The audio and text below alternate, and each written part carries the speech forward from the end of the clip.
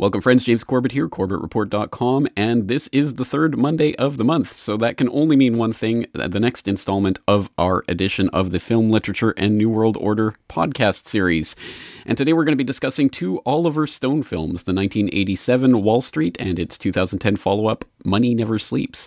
And for those living in a cave for the past 3 decades, of course, Oliver Stone is the Academy Award-winning director behind such films as Platoon and Born on the 4th of July and JFK and Natural Born Killers, and the recently released TV series The Untold History of the United States. And as even a truncated list like that would indicate, Stone is of course no stranger to controversial political subjects. And his father was a stockbroker on Wall Street for nearly 50 years, which of course heavily influenced Oliver Stone himself in the making of his 1987 and 2010 Wall Street films. And Wall Street itself, of course, tells the story of Bud Fox, a junior stockbroker at a second-rate Wall Street firm who manages to get his foot in the door with famed corporate raider Gordon Gekko, using inside information on an airline that he gained from the union president father of his. And the film charts the meteoric rise and fall of Bud as Gekko shows him the ropes on insider trading and corporate wheeling and dealing. And after Gekko betrays Fox on a deal for his father's company, Fox turns on Gekko and helps to scuttle the deal in favor of Gekko's business rival. The SEC finally catches up with them, and Fox agrees to wear a wire and helps nab Gekko, and the movie ends with the understanding that they're both going to go to jail. Money Never Sleeps is the 2010 follow-up, and it picks up after the release of Gekko from prison in 2001. He's now a speaker on a lecture circuit promoting his book, Is Greed Good? And meeting up with the boyfriend of his estranged daughter, Gekko formulates a plan to raid the $100 million trust fund of his daughter to get back on his feet and back in the game. And the events of that movie, of course, unfold over the events of the real-life 2008 financial crisis. So that is just the brief synopsis, but I certainly hope you will have watched these films before listening to this podcast, because as has been made apparent to me, there are still some people out there who are not listening to or not watching the movies, but still feel the need to write into me about the podcast, which is strange and leads to some misunderstandings, I think, at times. So please, once again, please do watch the movies before listening to the podcast. You will get a lot more out of it. But all of you will breathe a sigh of relief to hear that you're not just going to listen to my monotone voice for the next half hour. We are going to be joined by a good friend who I'm sure will need no introduction to regular listeners of this podcast. I'm referring to none other than Richard Andrew Grove of the Tragedy and Hope community at tragedyandhope.com and the Peace Revolution podcast at peacerevolution.org, and someone who is not at all estranged from the world of Wall Street and whistleblowing himself. So, Richard Grove, it is a pleasure to have you back on the program. Thanks again for joining us.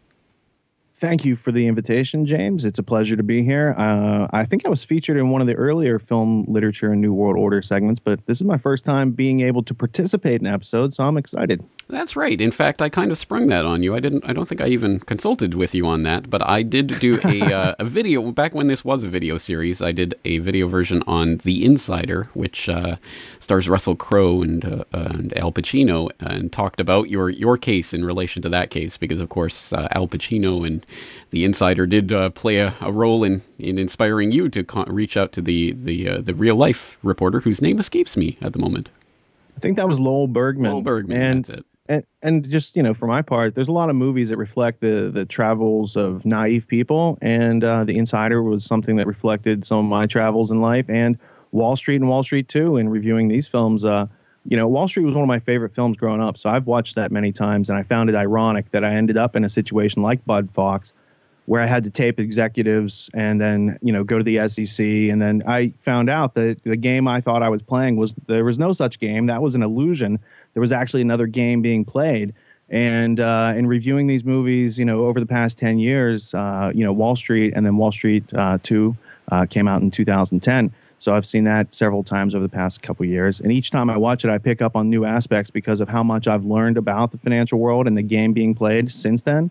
So thank you for choosing these two movies to have me add a little juxtaposition to. Well, you really were the first person that came up when I thought about doing these movies, and I do want to get your take on that. But before we get into Wall Street in particular, perhaps we should just reflect for a moment on the overall oeuvre of Oliver Stone. And I, of course, have listed some of his most famous movies in there: JFK, Natural Born Killers, Born on the 4th of July, Platoon. Of course, he has a number of other films and TV series and the like under his belt. And I've seen a few of them, but I must admit I have never seen some of the ones that would probably be even more relevant to our usual subjects, including World Trade Center and W, although I've read enough to know that I wouldn't expect another JFK in regards to that. But any take from you before we get into Wall Street about just Oliver Stone in general and his general works? Well, I've been a fan of Oliver Stone's works. I don't know that I've seen all of his movies, but I've seen enough of his movies to pick up the general trend in his palette of films. Much like Kubrick, he's telling you a story about usually American society, American culture juxtaposed to American government. A lot of times it includes psychopaths. A film like Natural Born Killers is ironic because Woody Harrelson's dad, if you look him up, I think he did prison time as an assassin. He was a hitman who was involved with some of the people around the JFK assassination, which is also one of Oliver Stone's, hobbies to look into. So, you have these interesting historical juxtapositions to celebrities. People who, where does Woody Harrelson, how does he become famous in Hollywood, coming from that legacy? Those are interesting questions. So Oliver Stone is telling you whether it's, from some of his earliest movies to his later movies like W and World Trade Center. It's all a reflection of American culture. Wall Street and Wall Street 2 being, bookends on financial catastrophes, but those aren't the only commentaries that he's laying out there. And so I don't agree with everything he says. I don't necessarily agree with some of his motivations or his conclusions, but I find him a very interesting character to study because he's actually applying his mind to his craft and trying to communicate something meaningful. And it's up to us to really sift through that and find the nuggets, if you will, and discard the arbitrary.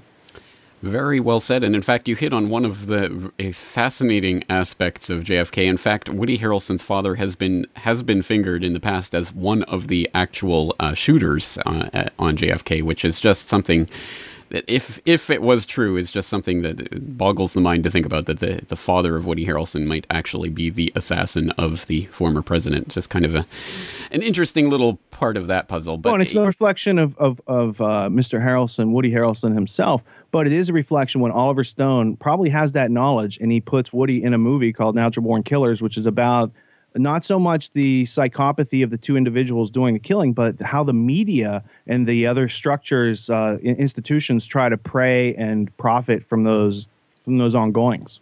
Right. And I suppose the other thing that we should probably mention here is that, of course, film literature in the New World Order, this entire series is really predicated on the idea that these movies really do manifest in reality. And not only do they reflect reality, but in some cases they predict it and they have an effect on it. But perhaps absolutely no better example of that can be thought of than what came from Oliver Stone's JFK, because that actually led to the creation of the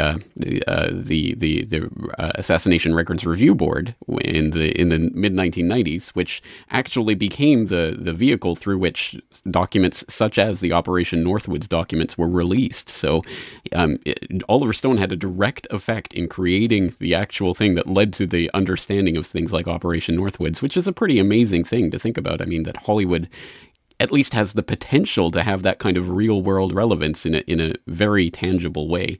So that's something to think about when we look at something like Wall Street. I just have a segue before we go into anything more serious. Since we talked about JFK and Oliver Stone and the 1992 disclosure of documents, I have in front of me a document that I'm seeking verification on, and I was thinking maybe someone in your audience has some verification.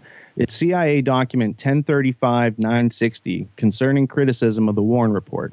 In there, it seems very valid to me because how it talks about Edward Epstein and his work on investigating the Warren Commission and the use of the term conspiracy theory as a defense. It seems to fit in with a lot of other evidence, and it looks very credible and reads very credible from my perspective.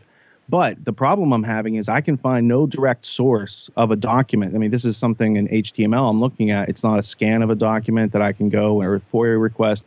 And this would be a very useful but it's a very useful tool of knowledge if it is verifiable. And I didn't know if you had any insight into that particular document, if you knew what I was talking about, or possibly someone in your audience might do the kindness of doing some searching on it beyond what I can do. That's very interesting. No, I do know the document you're talking about. I've cited it in my podcast before, episode 50, The Other C Word, where we investigated the conspiracy theory term and where it came from. And I've often talked about that document, but I must admit I have never seen the original document itself either. I've only seen the HTML version. So if anyone knows where that actual original source document resides or how we can get our hot little hands on it, yes, I'd be absolutely interested to hear about that too. So that is very good, and we have thousands and thousands of dedicated and really good listeners and researchers all around the world listening to this. So I'm sure someone will heed your call. But I suppose we should get into the meat and potatoes of what we're here to talk about today, which of course is the two films in question. So let's start by examining. Well, you brought it up there in that introduction, and you talked about how these two movies form a sort of bookend around the two major financial meltdowns of the past few decades. There's the 1987 Black Monday event, which was a pretty major event at that time in October 1987 when it actually occurred, even though it didn't have seemingly lasting effects on the economy, except of course for the creation of the President's Working Group on Financial Matters, or whatever they're called, the Plunge Protection Team as they're better known. And of course the other one would be the 2008 Lehman Brothers crisis. And it was really just kind of a fluke that Wall Street came out just a couple of months after Black Monday in 1987, because of course obviously the film had been in production for quite some time at that point. So it was really just kind of a fluke that it had kind of hit that zeitgeist at that moment. But in subsequent interviews, Oliver Stone has said that basically Money Never Sleeps was probably never going to be made without something like the Lehman Brothers collapse. So that had a direct effect on that. And as you say, that does form a sort of bookend around that period of the incredible run-up in the stock markets and the derivatives markets, and the kind of greed and excess that was exemplified by Gordon Gekko in Wall Street and in Money Never Sleeps. So let's talk a little bit about that era and how it reflects or fails to reflect the reality of Wall Street itself. I mean, I guess the question to ask would be about Stone himself, and in what way was he tapping into that zeitgeist, and in what way was he creating it through, for example, the creation of an iconic character like Gordon Gekko, who really seems to have taken on a life of his own and is oft cited by people as if he was a real human being? Well, Gekko seems very real because he's a composite of many real people who existed and continue to exist, people who think that greed is good. And to take you through the story in a non-chronological order, in the second film, Gekko is heard saying that greed is good and now it's legal, right? And so it's a reflection of the systematization, or the nationalization, the adopting of Gekko's habits to a larger, wider audience of predators who have learned to copy from him while he was in jail, basically. To tell a shorthand of the story. You could take a conspiratorial turn and say, Oliver Stone was put up to this by the Jesuits, and that's why it's so predictable and bookending these big crises that they're, master and strings and puppets. And okay, that's possible. What I don't see direct evidence of that, right? What I see evidence of is that Oliver Stone's dad was a Wall Street broker. I don't know how he did as a broker, but I assume if your dad's a broker and he's not working for one of those big houses, he probably struggles a little bit through his life against those big monopolistic fingers on a hand that are attached to an arm overseas. Right.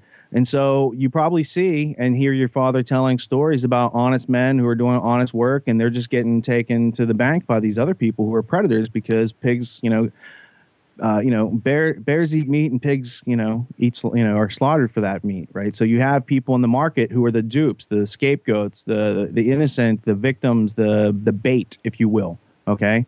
And you have people that are the game that are actually being hunted by those traps using the baits. And you have the trappers and hunters. And what you have is an evolution of the trapping and hunting methods of the wolves of Wall Street, to maybe coin a term there. You've got, packs of wolves running loose with no natural predators because integrity, hard work, customer service, all the things that make a company really valuable, those are no longer metrics of a company. It's now this, whim of public propaganda and rumors and speculation and derivatives and playing with things that don't exist. So once Wall Street lost the metaphysics, the connection to reality, well, then it's just all epistemology. It's all just made up things in the head. And if you ask somebody from J.P. Morgan back 10 years ago to explain derivatives to you, and I had a friend from high school who went to work at J.P. Morgan, and we were having drinks. I was probably 1999, and she said she was working at a derivatives trading desk. And I said, what are derivatives? And she didn't know. But she's doing it every day. She can't explain it. I'm like, this doesn't make any sense. She's like, it doesn't matter. We get paid. And right there, I knew that there was a problem. Now, I didn't know the depth of that problem, and I, didn't get into the deepness of that problem until a couple years later. But what I'm guessing is Oliver Stone could see that the market had gone loco, that up was down and black was white, and that irrationality, because of natural law, always has that bubble has to pop. So what I see is that there are people out there purveying irrationality. They wait for people to buy into that illusion, and then they come out and say, "Hey, that's not real." Now, Buffett, he's featured in Wall Street too, he has this quote in there. Let me see if I can find it here. I'll have to keep looking for it. I've got a bunch of notes from watching last night. But Buffett makes this quote, and he basically is saying, hey, it's not real. And so what you see is for the dot-com bubble, he let people pay $300 a share for Yahoo, and he let this all go on, and then he calls people back to reality. And so the creation of the bubbles is a systematic process that they're using to fleece sheep. I might be mixing too many metaphors here about how wildlife works, but the idea is that there are, bipedal predators that have been plundering the wealth of individuals who believe in integrity and hard work, because these other people are making up laws and rules that don't have anything to do with right and wrong. They don't have anything to do with reality. They have to do with a artificial terrarium that they create of civilization, where solipsism, where the belief in no objective truth can exist. And that's an artificial creation that is maintained by words and people using, counterfeit government as an authority. So there's all these layers of abstraction that are piling up to make those two bookends that surround two great financial calamities in our culture, in our recent history as well, because they happen during both of our lifetimes. But what you're seeing is the consistent application of this method that's being used time after time, the use of fear to cauterize the wounds caused by, trillions of dollars being gushed out of our currency through the derivatives trading and all these other things that are speculative and are not based in reality, not based on physical labor or property or any of these other things that are tangible and have worked for thousands of years. Once people get away from reality, they can make anything real. And what you had was people selling things to people who don't know the difference between fact and fiction, reality and unreality. All right, you raise a number of different points there that I think we should pick up on, and I'm not sure which one to pick up on first. So I will just pick up from what you were talking there. For example, talking about Oliver Stone's father, a Wall Street stockbroker for 50 years, and how his stories may have influenced Stone and his understanding of Wall Street. In fact, that was addressed specifically in an article. It's a short little synopsis, but I think it is a pretty thorough one. It's from AMCTV.com, and it's under the title Oliver Stone's stockbroker father provided the inspiration for Wall Street.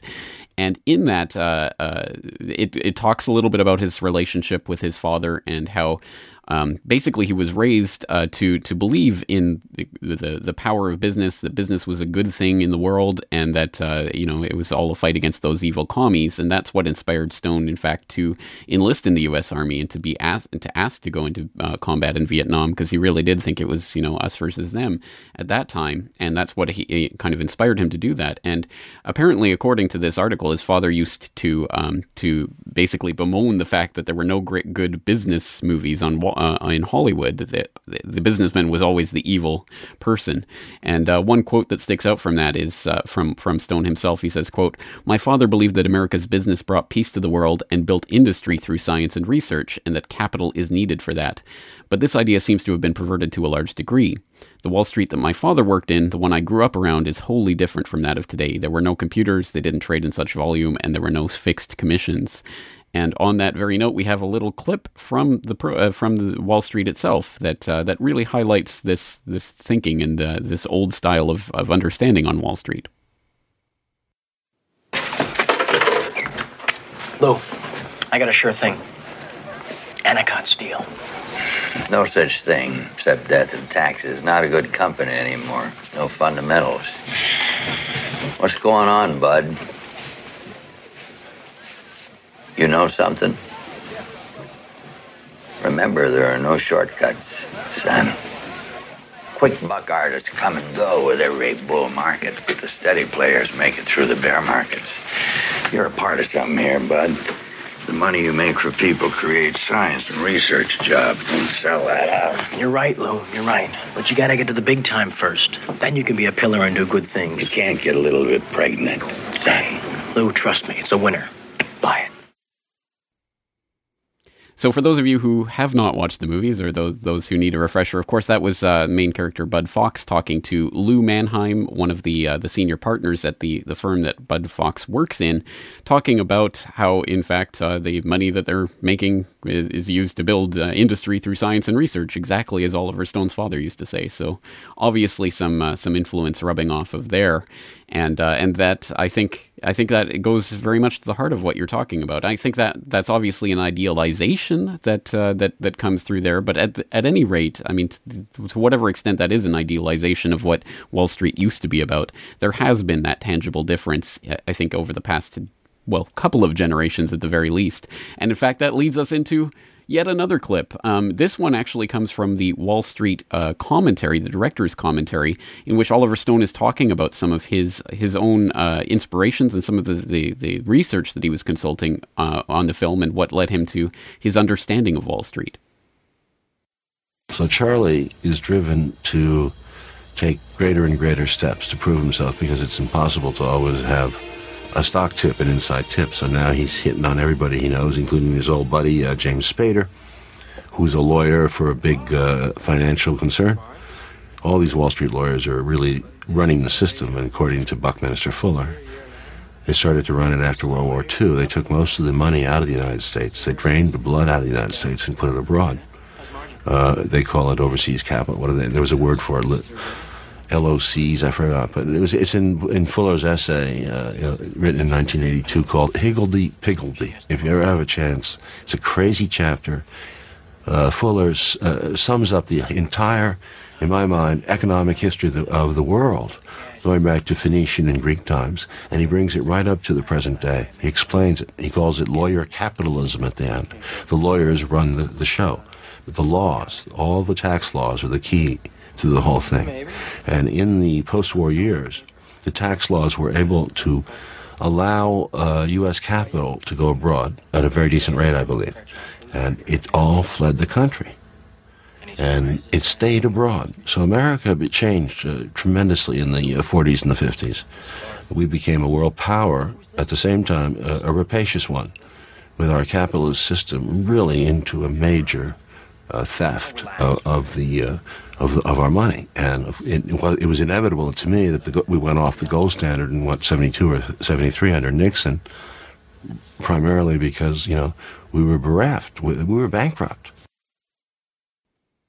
And so that's Oliver Stone talking about Buckminster Fuller and his inspiration coming from Buckminster Fuller's critical path, and specifically Legally-Piggly. Of course, Oliver refers to it as Higgledy-Piggledy there. It's actually a section called Legally-Piggly, and you can find a section of that on radical.org, and I'll just read the introduction to that. It says, today's world power structure struggle is one between the USSR and big capitalism, which we now call lawyer capitalism, which deliberately took the world's private enterprise corporations out of the fundamental jurisdiction of America.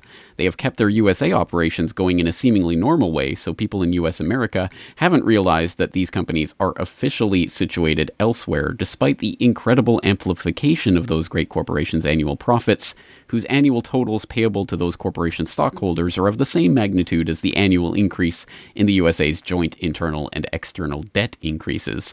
So that's a very interesting little piece from Buckminster Fuller, and I must admit, I'm certainly aware of Buckminster Fuller, but I have not really studied him or his writings very much. Although, Richard, I know that you have, and I know you've referenced him, I believe, in the Peace Revolution podcast. I'm not sure where I remember hearing it, but I know you've done a little bit of research, so perhaps you can fill in some of the gaps there as to Buckminster Fuller and his writings on lawyer capitalism and the like. R. Buckminster Fuller is one of my favorite characters in history. He was, I think, fifth generation in his family to go to Harvard, and everyone in this family who had gone to Harvard before him had kept a daily diary or journal. He had the advantage before attending Harvard to read through 5 generations or 4 generations of his family's dealings at Harvard and how everything went. So he knew the system inside and out. He got there. He made some rich friends. I think it was Astor, Vincent Astor of the famous Astor, Waldorf Astoria, Astor, Cliveden Set, Anglo-American establishment family. So he had privilege from that aspect. He had a rich friend. He had a brilliant mind. He was a first-person observer who taught himself how to interrogate that which was around him, learning the definitions, the genera and differentia, removing the contradictions. And so he was basically using an implicit method of the integrated trivium method for his self-learning. The best book I would recommend to people would be Buckminster Fuller's Universe by Lloyd Seiden, which is actually a compilation of all of Buckminster Fuller's most brilliant writings, which will then lead you out into the critical path. And there's a whole bunch of other books that he has written. I have many of them because I basically found this interesting character in history, and I dug as far in as I could go. And I was like, okay, here's the useful information that I can take forward, and here's his blind spots. In reading that, the Piggly Legally article that Oliver Stone talks about, that's a very interesting article. It's a short article. It's a chapter out of his book, Critical Path. So you can check it out. It's on the internet, and it's, I guess, illustrative of some of Stone's blind spots, because he's like, here's my source. Here's where I'm getting some of this from. He's getting it from Fuller. Now, Fuller saw communism as communism, when in reality, you've got Wall Street funding communism. You've got the American International Corporation on behalf of the Anglo-American establishment and Cecil Rhodes' Last Will and Testament, that group of people that want to colonize America and make it part of the British Empire and use it as a tip of the sword for global domination, which, if you look at history from the 20th century, they're doing a pretty good job doing that. So Bucky's blind spot is the fact that Wall Street, through the American International Corporation and others, according to Anthony Sutton's book, Wall Street, the Wall Street Trilogy, actually, is funding communism. So the Cold War is used as fear to drive the American public. Buckminster Fuller is ignorant of this. Stone continues to be ignorant of this, at least in this venture. And the integration of that is, you take the information from Tragedy and Hope, A History of the World in Our Time, the Anglo-American Establishment, both by Carroll Quigley, and you can start to see, along with Anthony Sutton's work, here's this valid fabric of how Wall Street actually works. And the international bankers, more importantly, who control Wall Street, and how they play both sides, how they're betting on both sides, and how it's all about destroying the fabric of integrity in America, destroying our self-reliance, our ability to learn and invent our way out of the problems that we have. And it makes a docile population, which is what they want. They want a nation of sheep that they can shear.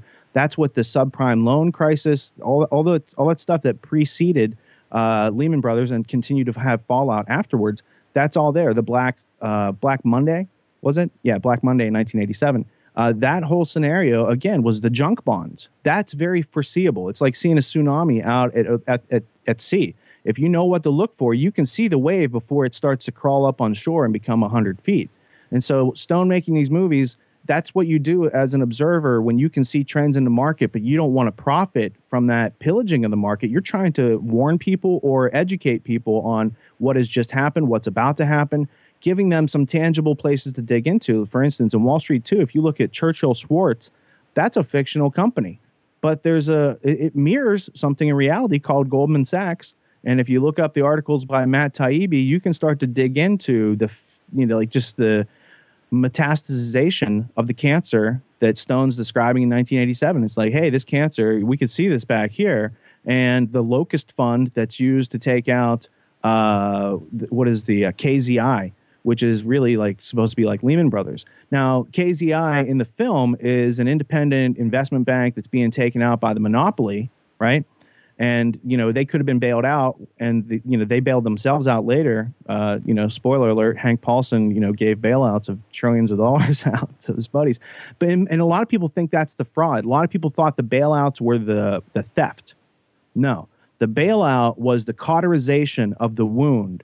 The gushing of the blood had already happened, that we had already been pretty much drained and fleeced prior to that, through the derivatives trading, through the betting on bets that are in the quadrillions of dollars. I mean, these people just ran it up. Just think about it. They're criminals. They have a counterfeiting machine for money. They're not going to just run it 8 hours a day, 5 days a week. They're going to run that 24/7 for the past 20 years. And, this is a metaphor because it's not really money, because it's nothing. It's ones and zeros inside of their little derivatives trading accounts, right? And they all agree to this lie, and then they swap that lie with each other, trading in circles, getting other people to think it's real. And it's when, mom and pop who have a shop and they want to take some of their profits and put it on Wall Street for their retirement, those are the sheep. Those are the people getting tricked. They are not the bait. The bait are the other levels of brokers like KZI that were buying into those derivatives, Lehman Brothers, and those toxic assets. Now, the other big banks also bought the toxic assets, but they knew that if they were all buying them, that it was too big to fail. That what are you going to do? Start over at zero? Who has a better plan? Just write a bigger check. Here's another $1 trillion, right? And, you know, the Paulson character in the film has to go back and scare the president and Congress. And that's why they're like, it's like Armageddon, you know? I mean, that's the deal. They're like, tell them this, it's going to be, you don't want to know what's going to happen. Just sign the check. And that's the use of fear and coercion and inducing people under false information, which is way worse than insider trading, which gets to the part where, is Gecko a villain, or is he a character who goes through a path of redemption, right? Because is he stealing that trust fund from his daughter, or did he put that trust fund there so he could get it back when he got out of jail? That was the way to hide the money in Switzerland, was under his daughter's name, right? And he only does the right thing after he's made $2 billion, and now he's got an extra $100 million. He can afford to go have a family. His ego is all good, right? So I don't really see him as a redeeming character. However, I do see that Gecko, the individual, is not the problem. It's the wide systematization of the solipsistic mindset where it's okay to plunder on other people's production. And as long as people don't know the difference between right and wrong, we're going to continue to have these problems, and they're only going to get worse. And to, you know, nip that in the bud, you define a right apophatically, which means you define it in the negative, which means you have the right as an individual to do anything that does not infringe on the right of another individual. And there's a lot of people around, so just narrow it down to 2 people. If there is just you and another person, is it right to do this thing? Can I come over and steal your stuff? No. Can you come steal my stuff? No. So, you know, when you get away from that, government, you know, and all these other people who wear costumes, these so-called authorities, they are counterfeit authorities, just as money is a counterfeit for true wealth and value. Money is a counterfeit. It hides true wealth and wealth and value. Reason is the real power. Reason is power, understanding is value, knowledge is currency, and wisdom is wealth. Now, observation skills, to start out, to tie it back to Buckminster Fuller, is the learning potential. That is your potential for wealth. But we've gotten away from that because we've all bought into these counterfeits, and these counterfeits are antithetical to our needs for survival and coexistence in societies.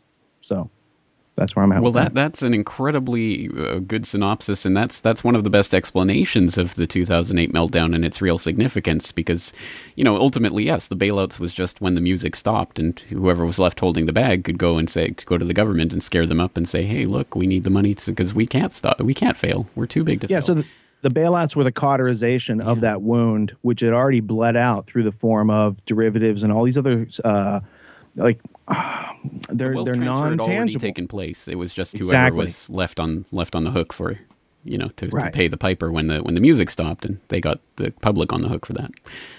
Exactly right. Well, there's so many things to say about that, but I want to pick up on one thing that you say, because of course you say that Gecko isn't a redeemed character, and you're exactly right. Of course, he's a despicable character, and but I think the despicable part about Money Never Sleeps and why it is really so it kind of rankles me, to be honest, is that in the end Gecko seems to be vindicated by the movie. You know, he gets the family, he gets to go to the, you know, the first birthday party, and it's like, oh, everything's all back together again. He gave the $100 million that he doesn't need. That's, you know, just a tiny fraction of what he's made already on the markets. So, you know, everything's better again, and it reminds me of the kind of false happiness of an ending like The Grinch Who Stole Christmas, which, you know, I mean, the takeaway from that is, well, Christmas isn't about the presents, it's about, you know, just holding hands and singing and everything. But of course, you know, at the end, the Grinch really does return all the presents. So, you know, everyone gets their presents as well. And that's the kind of ending that I think Money Never Sleeps has. And I think that's the moral cowardice that I think Oliver Stone gets into. I think in 1987, Wall Street was hard hitting. It was a more kind of realistic portrayal, and it ended on that kind of sour, happy note where, you know, Bud Fox is kind of redeemed, but yes, he's going to jail. I mean, he's going to do the time for what he did. And in Money Never Sleeps, I mean, Gordon Gekko, he's kind of vindicated, despite the fact he never really has to pay the price for what he does and his despicable character. And even, Bud Fox's little cameo appearance makes it very clear that he's also been completely redeemed, and now he's just, living the high life as well. I mean, it's that's really what rankles me about When He Never Sleeps, and it really, I wonder if Oliver Stone has really backed off of the high-minded principles he seemed to be trying to talk about in Wall Street. Well, I think it's a brilliant perspective that he weaves in there, the tagline that money's the bitch that never sleeps. And in the part where they're blackmailing the government for the bailout, they should have said, money will sleep. Money will sleep. Like, you will lose your magnetic control over all these beings' activities. They will start doing things to survive. They'll no longer come to work and put your corporation on the market for international, pillaging of other countries. They're not going to do that anymore without this magnet there to attract their attention and to occupy their minds with meaningless shit. Excuse my French. Because otherwise your mind would be thinking about creative solutions to make your life more comfortable naturally. These are natural states of mind that have been harnessed through the psychology of control. So what you've got is, from going, money's the bitch that never sleeps, this 24-hour ongoing thing that's just out there, generating power that's in an artificial, counterfeit way. But nonetheless, these people think it's real. Gecko's whole story in Wall Street 2 is about revenge. He's pissed that no one picked him up at the jail. He's pissed that, his daughter doesn't like him, even though she's supposed to get a bunch of money. And at the end, he invests that $100 million into an energy venture, which green is the next bubble. So he's already that's nothing kind that he put $100 million into that kid's pet project, because that kid's naive enough to believe that that's a solution when you have gangsters and monopolies running the planet, right? So there's all sorts of naive propaganda woven in there. But the moral cowardice of, Gecko and Stone. I mean, Stone's, I can give Stone an out and say this. I don't know if this is intention, but this could be, a possibility. The fact that he has taken and elevated your awareness from the crimes of an individual who is, acting like a psychopath, to the fact that Gecko is supported by an entire society that is run by psychopaths and sociopaths and people who will use force and, violence and aggression and coercion and blackmail and threats and fear and all the most horrific things coming to drones and nuclear weapons to put people into capitulation and make them subservient. So he's just, Stone is showing you, yes, Gecko is the microcosm. That's an individual problem right there. That guy's got a problem with his priorities, okay? And he's got a lot of fears, and he's got a lot of emptiness, and he's lacking substance, because greed comes from the fact that you're making poor choices about what you need, because you can never have enough of that which you do not need. The fact that you can never have enough money, that everyone says they want more, that is an indicator that you don't need that. What you need are human connections and the ability to be self-reliant and polite to other people so that you can live in harmony. That leads to some beautiful things that could be realized by America, but as long as we keep stepping to the drumbeat of the British Empire and their will to dominate this planet and colonize it and to create a new world order and a new world lawful, ruling system through words instead of natural law, they've declared war on the natural law rights of an individual. And that can only be done in the terrarium. It can't be done in reality. It has to be done in these artificial structures created by words.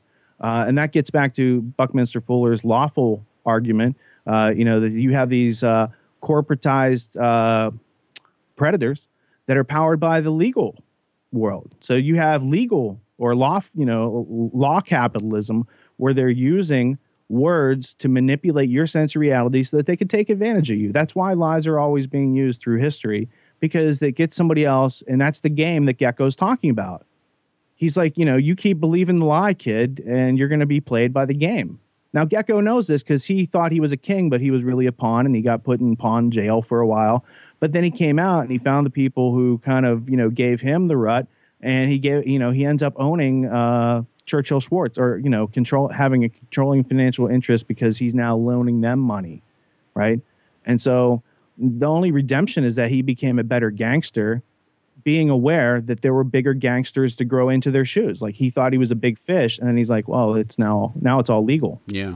Yeah, and to be fair, that the movie does make that point several times, that Gecko is kind of small fry compared to the manipulation and evilness, I guess, of the kind of the system point in general. You know? Stone delivers you to the macrocosm through the story of Gecko, which is a microcosm. Right. I still wish that it had not ended with the happy Hollywood ending, but yeah, no, I see the point that you're making. Well, on the note of Gecko's psychopathy, I guess we should interject here that in fact there was a recent academic study by Samuel J. Lystedt and Paul Linkowski that, of course, I'll link up in the show notes for this episode, which suggests that Gecko is, quote, probably one of the most interesting, manipulative, psychopathic fictional characters to date. And this is actually a study that they did of psychopathic characters in various movies, and they go through a bunch of them and find that Gecko is one of the most interesting and realistic of them.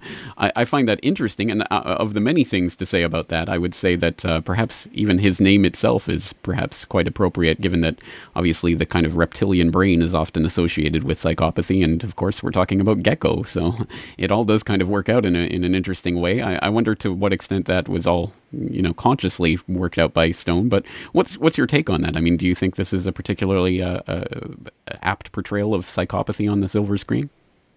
Well, geckos are reptiles, but they're not the most predacious reptiles, which also shows Gecko, yeah, he's a reptile, and he thinks from fear, he thinks from scarcity, he thinks from, you know, tangible, heavy things like gold as wealth, right? Getting back to reason for a second, reason's power, and it's also lightweight. You can carry as much of it with you. You can share it with others. There's no scarcity. It's not scarcity dependent, that type of currency, which is why they don't want us on that type of currency. They want us on the Gecko, reptilian-minded, fear, fight, flight, you know, these type of primal reactions to harness people, which again is why learning's the answer. What's the question? By asking the question, you start thinking. By thinking, you raise yourself out of the stimulus response control mechanism, and you put thinking back in between there, and now you're a human being again. They have a very hard time controlling human beings, mostly because they think like reptiles. They think from fear in the first place, right? Which is the absence of actually thinking and asking questions. I guess I should use a different word. They assume. And based on those assumptions, based on the default thinking of people without reason, you know, reasons like formatting the hard drive itself is just the default. It's chaos, and people are confused, and they'll go with any good story, and that's how some of those snake oil salesmen like Rockefeller have made their wealth through the years. Because people believe a good story like the United Nations is here to help you. They're going to take care of your education. You guys don't have to think about teaching your kids anymore. Let the state handle them. All these types of ideas are percolated through our society systematically. And so Gecko is just one of many geckos through time. You know, and like I said, it's a composite character story, which really, you know, doesn't even scratch the surface of some of the ruthlessness. And as far as the ending of the film, that again, I'm not defending Oliver Stone because I don't know the man, but for the bankers, it was a Hollywood ending. So maybe that's a reflection in there. Right. No, I see what you're saying. All right. Okay. Well, let's interject something different into this conversation, because like we talked about at the beginning of this, you were kind of the central point of my earlier film literature in the New World Order video about The Insider, where you were inspired by the story of someone reaching out, an insider reaching out to Lowell Bergman to try to blow the whistle on corporate malfeasance, and that's exactly what you attempted to do, with surprisingly different results from what appeared in that movie. And I understand that Bud Fox's experience of whistleblowing, quote unquote, with the SEC at the end of Wall Street, the 1987 film, was also part of your whistleblowing experience. Perhaps you can share that with us. Well, without the benefit of direct experience beforehand, you have to go with what you know. And what I knew was, you know, watching Hollywood movies, and that, you know, I think everyone can agree that's a touchstone, because we're surrounded by these themes and these myths and these stories being told all the time throughout our lives. So I could also mix in Goodfellas with that, because there's let's put it this way. I grew up in Western Pennsylvania, pretty naive. I went to college, thought I got an education, went off, got a job, made a lot of money, was still naive because there had been no wall of reality to make me, you know, take a second look at things. And so what you start to notice is you're surrounded by Goodfellas, people who are, you know, doing things that are illegal, and sometimes they're, you know, taking advantage of other people, not just, you know, bending rules. And then you have the Wall Street mentality of that's okay. if they're weak, you can take their stuff. And, survival of the fittest and Darwinism and social Darwinism is what you really see at work. That, people who are smarter are preying on people who haven't had the ideas of reality ingrained in them through experience. And so you're mixing two different cultures. And so if I walk around like a sheep, I'm going to get fleeced. And after I got fleeced, I discovered I was a sheep. And I was like, no, I don't want to be a wolf either, but I don't want to be a sheep. So how can I separate myself from this situation? Well, get out of the terrarium.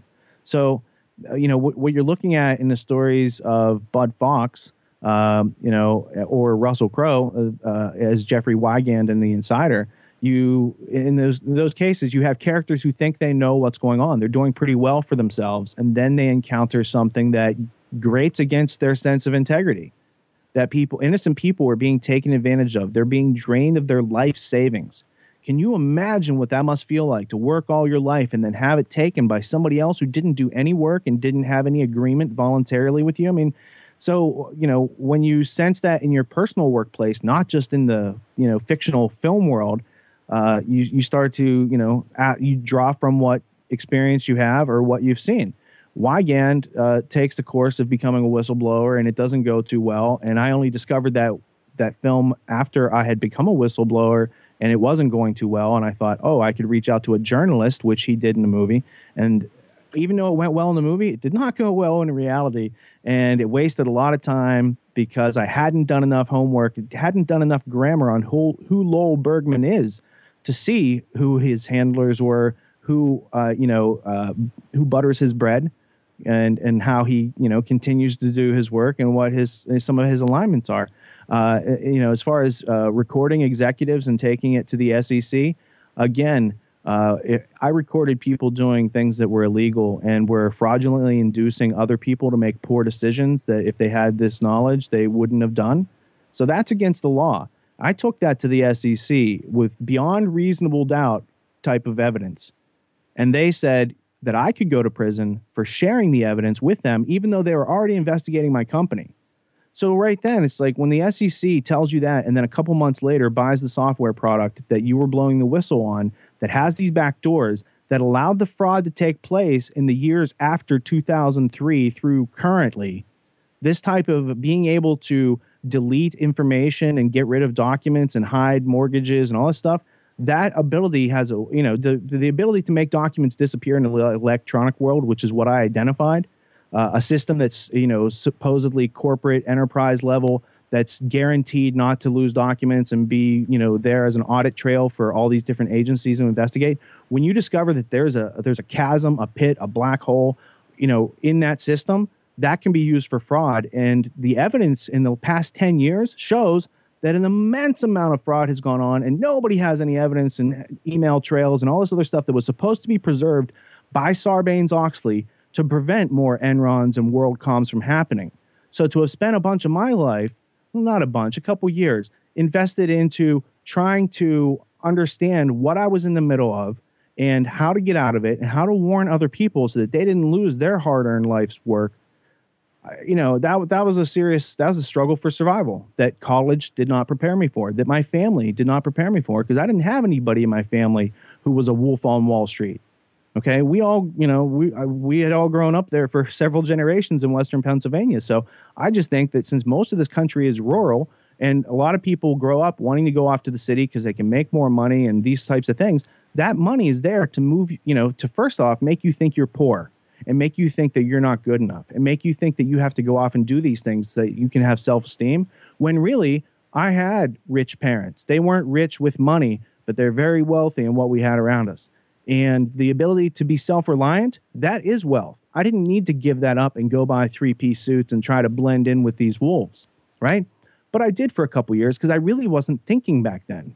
I didn't start thinking, really. I mean, my thinking started when buildings were blowing up around me. That kind of was a pause on 9/11 to see that, hey, what you thought, how you think the world works, that is not a valid map to this terrain right now. And you need to egress from this situation. I needed to get out of there. And that really, has started the thinking that led to this interview. Absolutely. Well, I'm glad that it did, although obviously that's not a particularly happy story, but it's perhaps the necessary jarring of reality and the fiction that we've all been fed our whole lives that has led us all to this place, presumably. And for those who don't know the details of your story, we'll refer people, and of course I'll include the link to 2020 Hindsight Censorship on the Frontline, subtitled Wall Street Whistleblower Proves That Money Never Sleeps, which was a nice little bit of Google foo in the months leading up to the release of Money Never Sleeps. I believe the documentary came out in 2009. So that goes through the story that you're talking about there in more detail. But I just thought it was interesting that the kind of the Bud Fox SEC wiretap idea kind of inspired some of your ideas when you were going through the experience. And of course, in the movie, it works out very well for Bud Fox, but not so well, once again, in reality. So once again, showing that Hollywood provides false templates for reality, which is something that I'm sure many of the listeners will know by this point, but it's good to hammer that home. All right, we've been talking for quite a while now. There's a lot more to be said, obviously. I mean, we could talk about this for hours and hours and hours, but let's start wrapping this conversation up. Let's talk about any sort of take home from these movies. I mean, obviously, I've put my cards out on the table. I think that even just as a dramatic film, I think Wall Street, the 1987 film, works very well. Money Never Sleeps, 2010, I think does not work quite so well. It becomes more of a soap opera, I think, and is much less riveting. Also, I find it to be less satisfying on the narrative level of kind of the lack of really retribution for what Gordon Gekko has done, although I do take your point about the general sort of trend of the overall systemic Gordon Gekko, if you will, the systemic psychopathy, which is, I guess, something that we do start to at least dimly grasp through that narrative.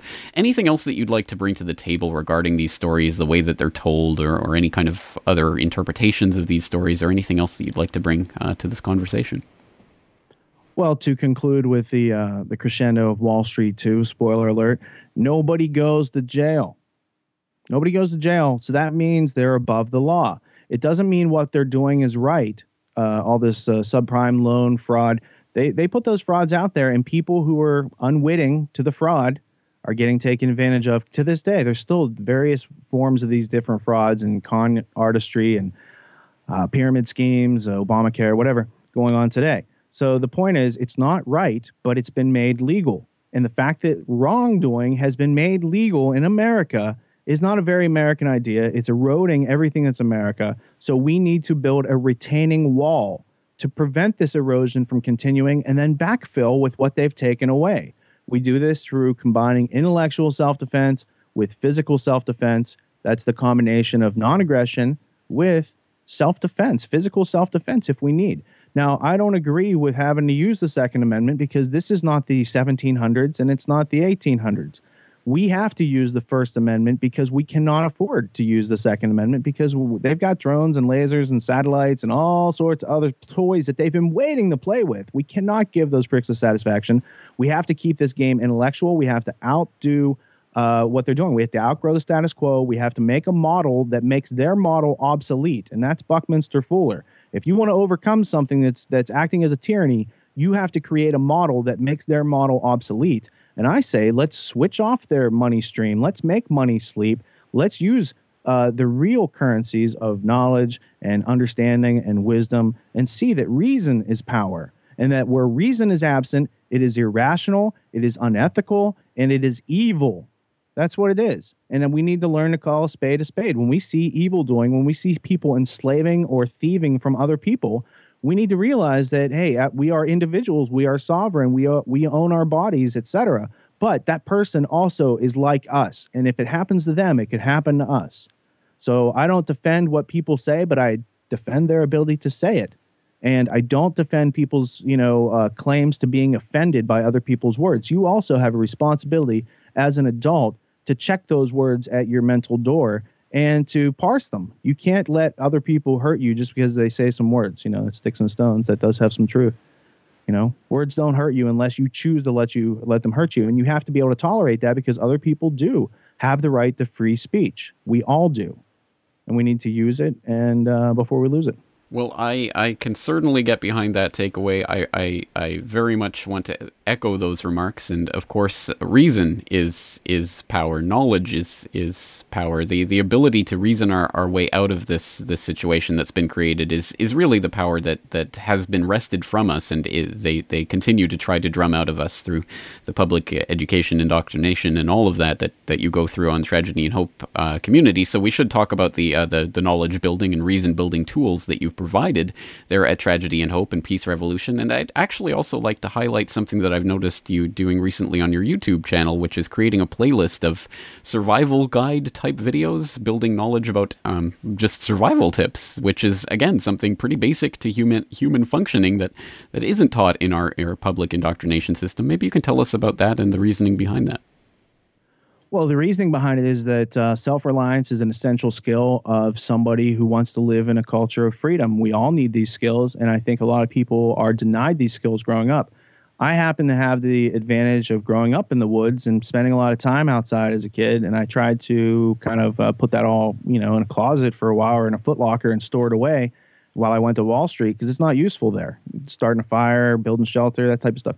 But when you get back out into the semi-real world where you're living in a suburban community and the electricity could go out, you can have hurricane, you could have snowstorm, all these sorts of things. Or if you use a car, you could get delayed on your travels because of weather, natural disasters, whatever. These situations cause a lot of fear and anxiety, and people die for want of knowledge. And I find it's just easier to load up on the knowledge and experience before those types of things happen. And I discovered a lot of, there's a lot of internet content out there.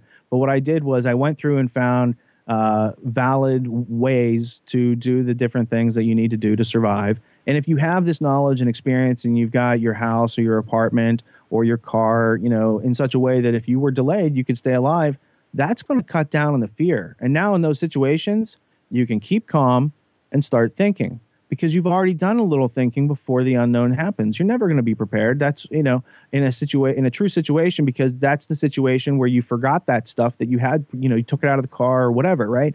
So you just have to know how to do it with the tools, and then be able to use your creative imagination to go through and create the tools if you need to, or create the process or the cordage or whatever you need in the situation. And by teaching yourself these basic activities or talents or habits of survival, then you're not so dependent if your landlord kicks you out or you lose your house because it's being foreclosed on. If you know how to deal with yourself in the outdoors, that's the freedom that exists outside of the terrarium. If you can't deal with that, then you're always living in a terrarium mentality where your food comes from the store, the water comes from the spigot, and if any of that stuff stops getting delivered to your local vicinity, you're going to be in a world of hurt. And so it's not so much about everyone going out and living, off the land. It's knowing that living off the land is really hard work. It takes a lot of thought, a lot of reason, and solipsism cannot exist in that environment. Knowing that will help us deal with the situation and keep our houses, keep our property, keep our cars, transition over to a hemp alcohol fuel that doesn't pollute, and make all these smart green decisions in the real green variety, where you could have all sorts of different industries here in America if we would just make hemp legal and use it for all of its wondrous facilities of food, medicine, fiber, fuel, all, so there's unlimited potential yet to be tapped as soon as we can all switch over to reason. But most people don't appreciate reason or think like that until they understand what they would have to do to survive outside. Once you have that connection with reality, knowing how to be self-reliant again, you can continue working at your corporate job, driving your SUV, doing whatever you need to do, because you now have this knowledge, you lack the fear, and you're going to be able to make smarter decisions in your life to wean off that terrarium mentality to such a point where we can all live using technology, but not to our detriment, not to the point where we're, polluting the earth and making people slaves to make these devices. There's just a lot of reason lacking in most people's actions. And I find that by going through, organizing these different playlists, that's a first step. It's like the encyclopedia to all this knowledge. And then we're going to be producing episodes to show people specifically how to deal with these different situations in a very non-cheesy way, in such a way that it's practical, it's useful. You can take notes and figure out what you need to do for yourself to adapt to your own living situation and your own budget or whatever. But these are all things that before before you want to go and buy the big screen TV, you want to be able to have the tools to survive outside in case something happens. Martial law, that might be a worst case scenario. Financial collapse, them shutting off welfare or something like that, that's a more likely scenario. They would do that. That's more plausible. And so you just need to be able to think these things through.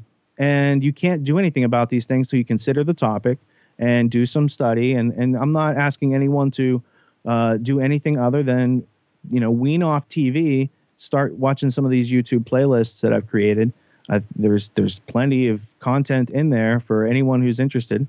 And we're going to be building off of this. So it's like the widest segment of grammar that I could cut off the internet and into a consumable chunk. Well, I'm glad for one that you're doing it after having watched the video on the self-feeding fire. I must admit it was absolutely fascinating to watch, and as someone who has great difficulty starting fires in nature, that is definitely something that I need to work on. So I am very much looking forward to exploring more of that and that aspect of it. And again, this is just an excellent idea, and so I'm glad for that. And finally, I did start today's conversation by assuming that everyone knows who you are and what you're doing, but for those who don't, just tell us again briefly about the Tragedy and Hope community. Well, TragedyandHope.com is named after a history book, which I felt was it was a very much overlooked book that held some key ideas that have, panned out over time to be factual and actual. And it's not necessarily the starting point for everyone. So on the site, it's not so much about the content of the book as it is a purveyance of productions and media that help to develop the immune system of intellectual self-defense. Our ability to consistently question things, to learn about that which is around us and that which we're interacting with, so that we're taken advantage of less and less every day by a predatory system. So we produce the Peace Revolution podcast, which is, again, it's an episode-by-episode curriculum considering different topics and providing you with the primary resources and links to dig into it. So it's a starting point. It's not meant to have everyone listen to the entirety of every episode. It's introduced in increments. So if you're a person with a short attention span and it's a 12-hour episode, listen to the first half hour. You're going to get a distilled summary of the details that are purveyed through the rest of the episode. So I design each episode where it kind of has an introductory montage where I cut clips together. Then I do an introductory monologue to kind of explain where it's going. But I act as a navigator and a guide through things that exist, not telling you that this is the biblical version and not to be questioned. I'm saying these components exist, and to draw useful information and knowledge from all these components, but not to consider any of them in their totality, because if I didn't create it, I can't possibly agree with everything that person has to say, because we all learn different things. And that's the value of discussion that is then brought into the Tragedy and Hope community. People who consume our media for free through the TragedyandHope.com website, then if they want to support us, they subscribe to one of the various levels of access. And the general community has discussions and forums and blogs that individuals post pertaining to the content and other things that they find useful. So it's a place where you can get news or trade information on various research topics. So I think there's like 80 groups in there. So it's, people from around the world. There's like 193 countries in the world, and last year people in 178 countries downloaded our content. Excellent. Well, we'll have to continue to reach out to Antarctica and other such places. But on that note, and on the note of the value of discussion, I want to thank you on behalf of all the listeners of this discussion for your help in guiding us through and around the potholes in Oliver Stone's Wall Street and Money Never Sleeps, and guiding us out through the other side towards reason and self-reliance, which are obviously a huge part of the missing parts of the puzzle that often are not fed to us through Hollywood. So thank you once again for your time today. I do appreciate it. Well, thank you, James, and I acquiesce to your generous hosting of this platform and providing this to people around the world. Thank you so much, and thank you to everyone who has taken time to listen. All right, excellent. Okay, there he goes, Richard Andrew Grove. Once again, I hope you'll join him at the Tragedy and Hope community, TragedyandHope.com. On that note, that's going to do it for another edition of Film Literature in the New World Order. But before we go, we do have some feedback from last month's edition, where we talked to Tom Secker about the movie Troll Hunter. For example, we heard from Cars, who wrote, "What are the trolls? Well, if I put their qualities together, I come to the conclusion it's a metaphor for companies. These are unseen by most, can last for centuries, grow various heads, grow very big, live in the dark, are rotten to the core, hate people with a higher truth, Christians, and turn to stone or explode when light, truth, is shone on them. So for me, the troll is an unchallenged rod and company, something most people do not care about and do not care for, do not dare to see, do not want to see because their lives depend on it. The troll hunter is the lone underpaid bureaucrat that is paid by the government to do the impossible job. This scarred by trolls person works alone in the dark and is kept in check by other government bodies and a very limited workforce. The more I think of it, the better this metaphor fits.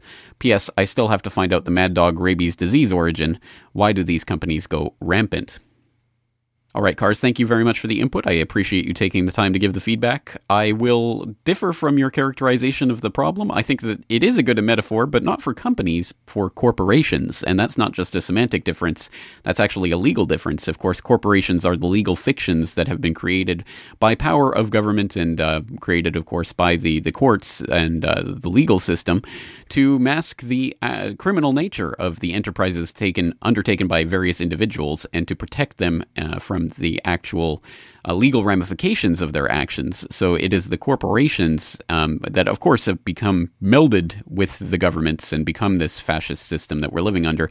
I think that the corporations as trolls, I think that metaphor does work in a number of ways, although I certainly don't think that those brave government bureaucrats are the ones to keep them down and hunt the trolls. I don't think that that's the way it works. I think it's more like you and I and the people, the irate minority, as Sibel Edmonds calls us, who are shining the light of truth on these people, not the government bureaucrats who are absolutely, completely in the back pocket of these corporations, if not working directly for them.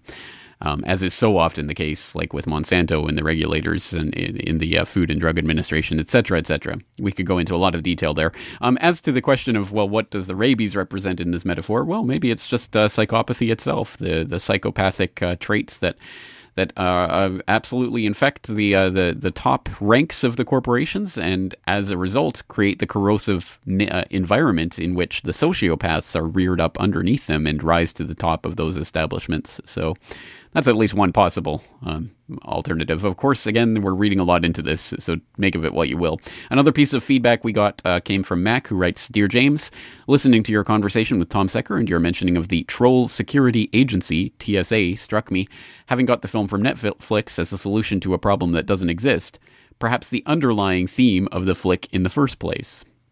All right, interesting. Yeah, exactly. The solution to a problem that doesn't exist, the TSA. Yeah, that is an apt description of that agency, isn't it? All right, once again, I always do appreciate your feedback on film literature in the New World Order, so if you have any feedback for myself and Richard about our conversation, I'd love to hear it, and I'll air it after next month's conversation. And that brings up the question, what is next on the chopping block? What are we going to cover next month? And I have us penciled in to read the novel This Is What We Do by Tom Hansen. And some of you might know who I am thinking of having in mind for a guest for this episode already, because he's the person who recommended it and whose recommendation I'm going off of. But, well, let's read it together over the course of next month, and we'll be back on the third Monday of February to talk about this book together with our special guest, hopefully. And until then, thank you again for joining us for this edition of Film Literature in the New World Order. I'm James Corbett of CorbettReport.com, thanking you for joining us and looking forward to talking to you again real soon.